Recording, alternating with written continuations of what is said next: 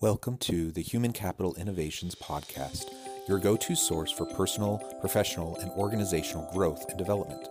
We hope you tune in often for all things people management, organizational development and change, organizational leadership, and social impact related. Maximize your personal and organizational potential with Human Capital Innovations Podcast.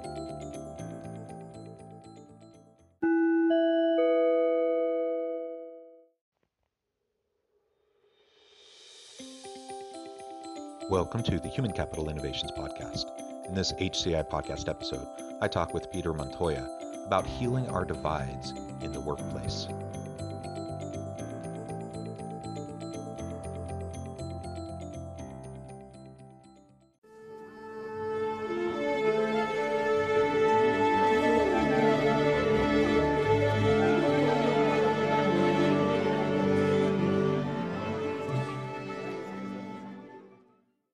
Peter Montoya, welcome back to the Human Capital Innovations Podcast. I am thrilled to be here. Yeah, it's great to have you back. I'm super excited to have this conversation. We're expanding on what we talked about last time. And today we're going to be focusing on finding healing in our divides. Your recent book is one that we'll discuss a bit, The Second Civil War. And we're going to talk about that generally in society, but also within the workplace and how we can recognize the uniqueness and the difference that we see amongst our team, but also building on that, leveraging those differences and working together in a healthy way where we can celebrate and recognize difference while also leveraging the strength of those differences and not allowing ourselves to get so darn divided like we just see so much in society today.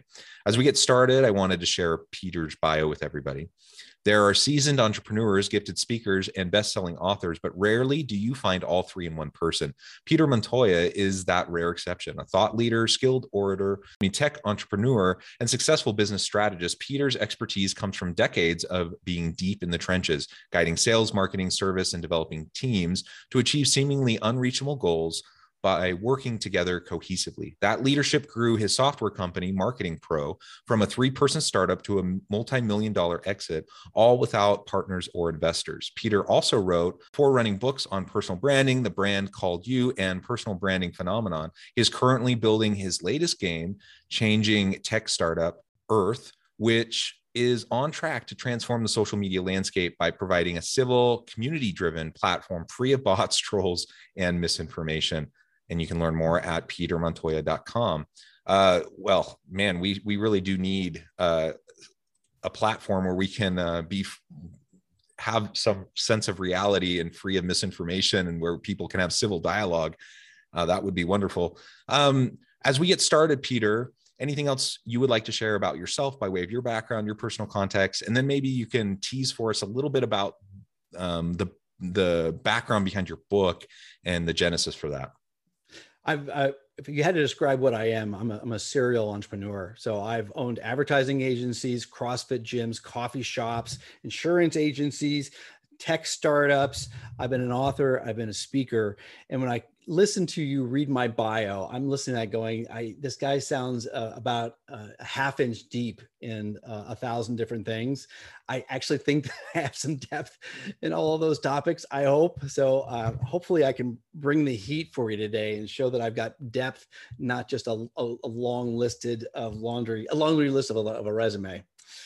No, I think your very background is impressive. And I am a big believer in interdisciplinary work and that the best innovations, the best ideas come when we connect people from disparate backgrounds and areas of expertise. And so we need connectors. We need people who, like you said, it's not necessarily like a mile wide and an inch deep, but we need people who, aren't an inch wide and a mile deep too, right? We need people who are connectors, who have expertise, but can connect all those people. And it seems as though, you're that kind of an individual. And that's the kind of person I strive to be as well. I hope I live up to my resume. Well, tell us, Peter, a little bit about your book, because that's going to be the foundation for our conversation today. Why did you write this book? What was really the drive behind it? and maybe tease for us a little bit kind of the core message there, and then we'll break into discussion and talk a little bit more about how it applies in organizations. So the book is called The Second Civil War, A Citizen's Guide to Healing Our Fractured Nation. And what I discovered in the last 5 years is probably what most Americans have discovered in the last 5 years. We cannot talk about politics. If we decide to talk about politics online, we are going to ignite an argument. We are most likely either going to outright lose friends where they defriend you, or they're no longer going to be following what you're saying anymore. I've gotten into unnecessarily hostile conversations with my family, my blood related family. And I really had to ask myself, why am I behaving this way? Why are my friends so divided? Why is it so hard to keep friends across the political spectrum? And I really had to evaluate my own behavior to find out why I was doing it. It was incredibly painful. And that was the other thing I noticed, is there was so much pain from my friends on both sides of the political aisle, and so frustrated. And so I really want to understand what was happening and how do we solve the problem? Yeah, I mean, it's the old cliche, but you don't talk about religion or politics, right? And man, I'm not sure if that's been more true in recent history than it is today. And it seems like the divide grows and grows and grows more and more daily, yearly. And so we need to find a way to fix it. And so much of the conversation happens in these online platforms, which probably really isn't the best place for those types of conversations to happen, because you lose the direct interaction, the tone. It's so much easier to just be nasty online than when you're face to face with somebody. And so let's talk about why that is. So if you and I were walking down the street on a sidewalk, and you were walking too close to me or walking to head my way, the chances of me getting hostile with you when I see your face is incredibly low. I might, but it's a lot less likely. On the other hand, if you and I are driving cars and you start to swerve in my lane, the chances of me getting hostile are a lot higher. And the main reason is in a car, I can objectify you. When I see your face, you're a human. And that type of mindset, I wouldn't say it's a direct comparison when you're driving a car to being online, but it's very, very comparable. That mindset of seeing another avatar, another name online, we do a very, very similar objectification of them not being human anymore. And so we're much more likely to lash out online than we are in the real world. Yeah. And I found that to be true. I mean, certainly with people that you're not like your Facebook friends, but you're not like really closely connected. Like it's way easier to all have that go nasty really quick. But even with friends and family, like close friends and family, people you see all the time in person, for some reason, when you're, sitting around the dinner table having that conversation, it's still maybe uncomfortable, but it doesn't go nasty. But as soon as it's online, it just becomes really problematic. And so, that's a good reminder and just a lesson for people, like pick and choose where and when and under what context you have challenging, difficult conversations. And some modalities are more conducive to it than others. And the more sensitive the topic, probably the increased likelihood it's going to be navigated better when you're face to face. And so you're raising another issue now, which is why, I did get into political arguments with friends and family 10 years ago and 20 years ago, but why is it even worse now? Why are those divides even bigger than they have before? So there's two reasons for that. First of all, whenever you look at any single model of decision-making, problem solving, or leadership, every single one of those models starts with an agreed upon narrative of what the facts are. So that's point A for anywhere in any kind of problem solving. And what has happened is we've seen, you could call it a divide. We could say that the informational universe has been bifurcated. I know it's a generalization. It's oversimplified, but it's probably an easy way for us to put a handle on it. And so the first conversation we have is about reality. I think the election was stolen. I think the election was not. How could you think that? And all of a sudden that starts just throwing kerosene on our tribal distinctions right to start. Yeah, I think that's right. And we, as humans, we're really good at our tribal distinctions. And we have all these buckets. And I feel like, it used to be even 20 years ago, you had, let's say, take politics, for example. I don't want to go too far down the politics framing, but we have Democrats and Republicans, and the two overlap. Like there's moderates in the middle. That's And you definitely had left leaning, more extreme left, politically speaking, in terms of Democrats, and right, really far right Republicans. But the vast majority of people were somewhere in the middle, and there was overlap, and you could find common ground, certainly common narrative, like you were describing. And over time, there's lots of research on this and data to support this, that's just grown further and further and further apart, right? And so there's fewer people in the middle to be the bridge for that communication, and the tribalism has really been reinforced. And whether we're talking about politics, whether we're talking about religious ideology, socio, economic ideologies, whatever, like pick your thing, the same types of characteristics tend to play out. We can talk about identity politics, and we can talk about LGBTQ plus identification and those issues. Like all of this brings with it like these narratives and these perceptions on how to appropriately communicate with other people. And some people buy into those narratives, and other people just flat out disregard them and say, no, I'm not even going to entertain that. And so that it makes it really hard socially, to talk amongst friends and family about some of these difficult, challenging issues, where people just have vastly different starting assumptions about what reality is around these issues. And then you take all this, though, it's hard enough out in the everyday world. You take this into the workplace, and I think it just amps it up a bit, because now most people in their day-to-day going about their job, they're just trying to do their work. They're trying to have a good, effective team. They're trying to be productive. They're trying to achieve, and hopefully get customers and retain and make money and like all that stuff, right? And so you have this common goal that can tie you together in the workplace that might be missing with friends and family, even though you have, familial connections and other commonalities, common ground there too.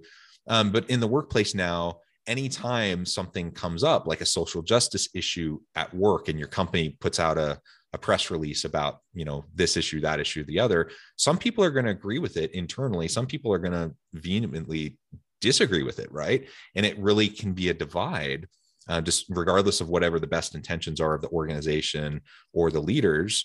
So the question is, I think we've established, I think listeners will agree, like, yes, we live in a divided country.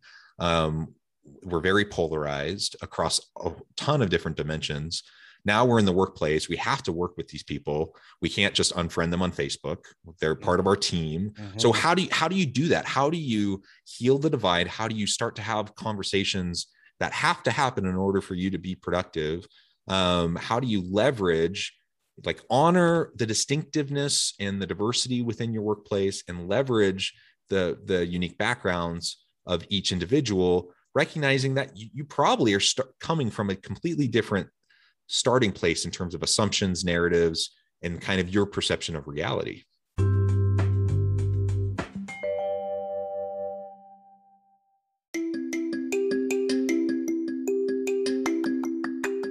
I'm excited to announce the publication of my new book from HCI Press, Bluer Than Indigo Leadership: The Journey of Becoming a Truly Remarkable Leader. Early in my adult life, I learned about an Asian proverb that translates as bluer than indigo. If you think about the color indigo, it is a brilliant, deep, and vibrant blue, what some would call the bluest of blues. To have something that is bluer than indigo is rare and truly remarkable. Contrary to popular myth, there is no one-size-fits-all or cookie-cutter approach to effective leadership. There's no silver bullet, no secret sauce, no go-to model that will solve all of our problems.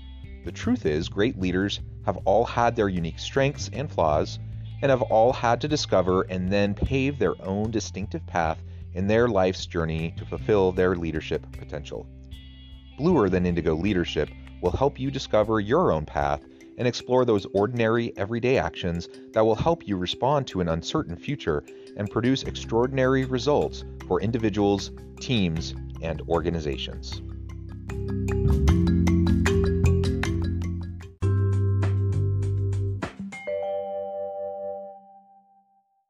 First thing we've got to realize, and this is a hard one for us, is we have to realize we can't change anyone else.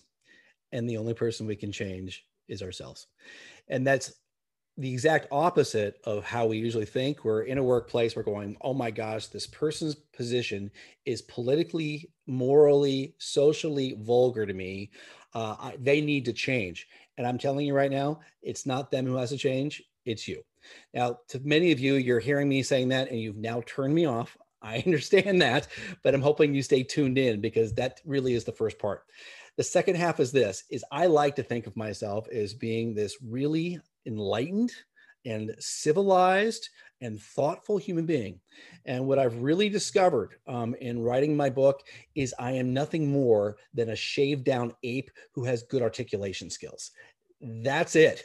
So we are, and if anybody's ever looked at all the cognitive biases, there's hundreds of these cognitive biases, and I always looked at them, and I always kind of thought they were about equal. You got confirmation bias, and you've got a heuristic, and you have these different things. The tribalism bias or the in-group, out-group bias drives us. It absolutely drives us. And we think, no, I'm better than my ancient Neanderthal DNA. No, you're not. Human beings are herd animals, and we are on a daily basis, hundreds of times a day, using the bias of in-group, out-group, and going, is this person with me or against me? They are either part of my tribe, they are my people, or they're not. Tribalism is our default setting. And if you're listening to that going, Peter, listen, I'm not, I am elevated. Okay, let me give you an example of it. Have you ever walked into a networking meeting or a party and scanned the room and started judging people? That's your tribalism. So we're incredibly judgmental. We're incredibly tribalistic. So as soon as you know that, you are fighting your own tribalism. And can I just add, because people get defensive when you describe something like this. This isn't to say that you like intentionally are trying to go around judging people. It's hardwired in, it's evolutionary psychology. It's hardwired into our brain, and we have implicit biases, right? We just have this stuff that's ingrained into us. And it's not like we're sitting there choosing, okay, I'm going to really be this bigoted racist today. Most people aren't doing anything that overt. They're just going about their day, and they not like all of these buckets that we put people into. They're mental cognitive shortcuts that allow us to navigate our day more efficiently. And that's just the way the human brain works. And so if we want to counteract those, we have to like proactively recognize that it's happening. And then we have to be able to like push ourselves out of our comfort zone so that we can do something different. Otherwise, we're going to just fall into the same trap over and over and over again. I'm so glad that you further unpack that. Thank you for doing that. You're far more eloquent than I am. You should be a college professor, which you are. So once you realize that you are battling your own tribalism and your own judgmental tendencies, you start being able to recognize when you're doing it and stop it. So what has happened is both the media, when I say media, I mean that phrase incredibly broadly, and the politicians have all realized they can basically tweak our tribalism for their own gain. So they know that when they start blaming the other side, vilifying the other side, demonizing, objectifying, dehumanizing the other side, they will get more of our loyalty, more of our eyeballs watching their commercials or their podcasts or whatever it is, and they'll also get more of our money. It is an incredibly cheap, and I say cheap, I mean immoral and low cost way of actually getting us to hate other Americans for their gain. Now, here's how you really know that we're really being played. Is Pew and Gallup is two of the most respected polling agencies on the planet on a regular basis poll on issues that matter most to us, whether it be whether guns should be regulated, minimum wage, the climate, even something as polarizing as abortion. They poll on these things, and when they ask Americans about issues and whether they should have laws on those issues, there's regularly between 60 and 80% agreement. So if we agree so much on issues, why do we get caught up on fighting? And the reason is that each, and once again, I'm oversimplifying this, the liberals and the conservatives create their talking points that get disseminated through podcasts and different radio hosts and different news anchors. And those little talking points get ingrained in our brains. And those aren't talking points, they're tribal badges of affiliation. They're almost the same thing as wearing a big giant badge on your shirt that says what biker gang that you're part of. So when you start talking about politics, you're not talking about the nuances of what raising minimum wage would do for the economy. All you're really saying is, I'm part of this gang. What gang are you in? Oh, it's time for us to go to war. That's why politics right now is even more volatile than it ever has been. So what do we do to fix this? Now, certainly broadly speaking, I want to be able to have conversations with friends and family who think differently than I do. I don't want to be living in a bubble. I don't want to live in an echo chamber where I'm just around other people who always agree with me. That's problematic. So, outside of the workplace, there's lots of conversation that needs to happen around how we can do this more healthily. In the workplace, though, where we're forced to work side by side with individuals who might be diametrically opposed to us in terms of our own kind of leanings, our own persuasions around a whole variety of issues and ideologies. How do we get past the divide? How do we to heal from that and build from that? So I'm again going to make some generalizations here. And if the generalizations don't apply to you, great.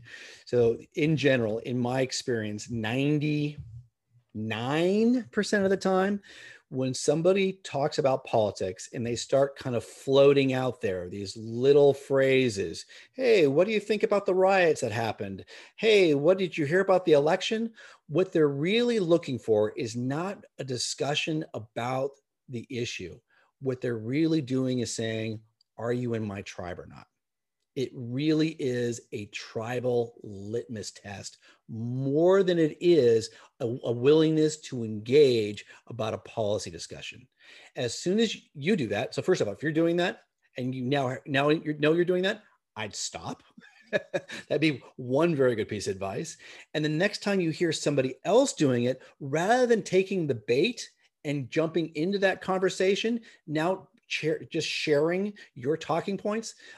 By the way, I really think, and first of all, I don't have a monopoly on the truth, and nor am I an original thinker. I really think that I'm a cryptomnesiac. A cryptomnesiac is somebody who steals ideas from somewhere else, forgets that they got them somewhere else, and regurgitates them. And that's all that I am. And I really don't think that I've ever had a conversation, except for one or two college professors, who actually had an original political thought. Every single one of my friends, when they talk politics, I can hear the talking points that they got from somewhere else. So unless you're going to have an original discussion about policy, don't do it. And I would also recommend that every single time, if you are going to go there on that, is I want to make sure the person you're talking with is worthy of the conversation you want to have. And a lot of times they just simply don't have the sophistication or the background in order to have a conversation worthy of wherever you happen to be in your social, cultural, political education. And secondly, if you decide to have a conversation, it should be stated explicitly. Listen, I want to talk about this issue with you. I am not here to change your mind. I just want to understand where you're coming from. Would you do me a favor in this conversation? Would you please not try to change my mind either? And that small little introductory piece should make the tenor of the conversation better. if you choose to go there. But now that you're understanding that most political conversations are just tribal litmus tests, I don't really know if you need to have those conversations anymore in the workplace.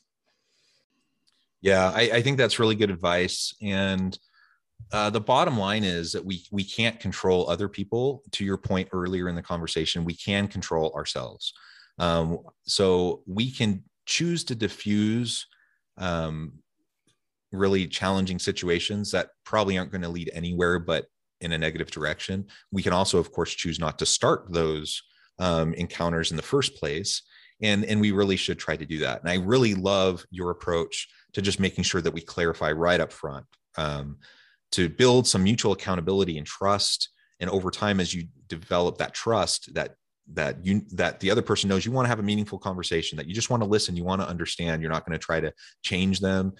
I think that's where it has to start. And if we can't get there, we're never going to get past the tribalism. Peter, back up go ahead. Before you ask the next question, just so you know, facts, again, another generalization, facts will never change somebody's mind. So telling somebody where they're wrong is not going to help it. I'm going to say the only, once again, I'm going to dramatically oversimplify it. The only way to change somebody's mind is through a relationship. So if you don't disagree with someone politically, the best way to change their mind is to spend a lot of time with them in empathetic conversation. I'm sorry, Jonathan. Yes, absolutely. Well, Peter, I recognize that your time is running short and we need to finish up. The time has flown by. We could continue this conversation for another hour easy. But to be respectful of your time, I just wanted to make sure that we wrap up. Before we close, I wanted to give you a chance to share with listeners how they can get connected with you and find out more about your work. And then anything you want to share by way of closing. Absolutely. So my book, which is coming out August 3rd, The Second Civil War, A Citizen's Guide to Healing Our Fractured Nation.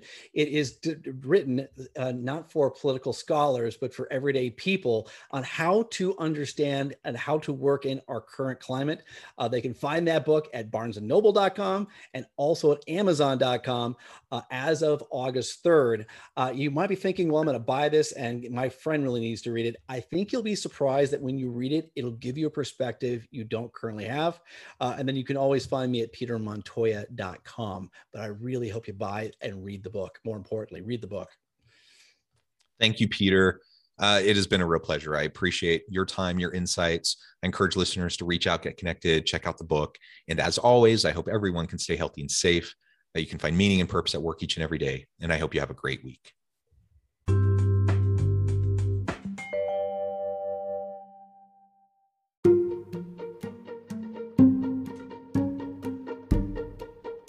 The alchemy of truly remarkable leadership. Ordinary, everyday actions that produce extraordinary results. Consider how the nature of work has shifted over the past 50 years. With increased globalization, rapid technological advancement, and the shift in economic composition, the average job of today looks very different than the average job of 50 years ago. What will the jobs and organizations of tomorrow look like? Moreover, what does this all mean for organizational leaders?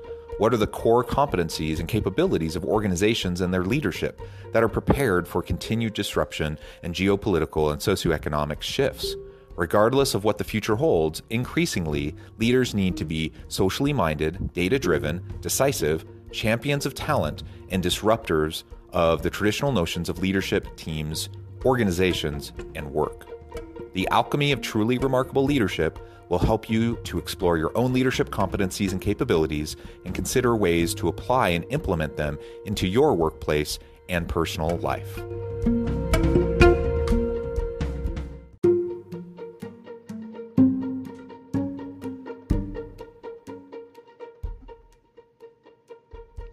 Check out Human Capital Innovations magazine, Human Capital Leadership. Human Capital Leadership is a free, interactive e-magazine with the mission to help individuals, leaders, and organizations find innovative approaches to maximize their human capital potential. We publish issues quarterly in August, November, February, and May. Take a look at the latest issue and let us know what you think.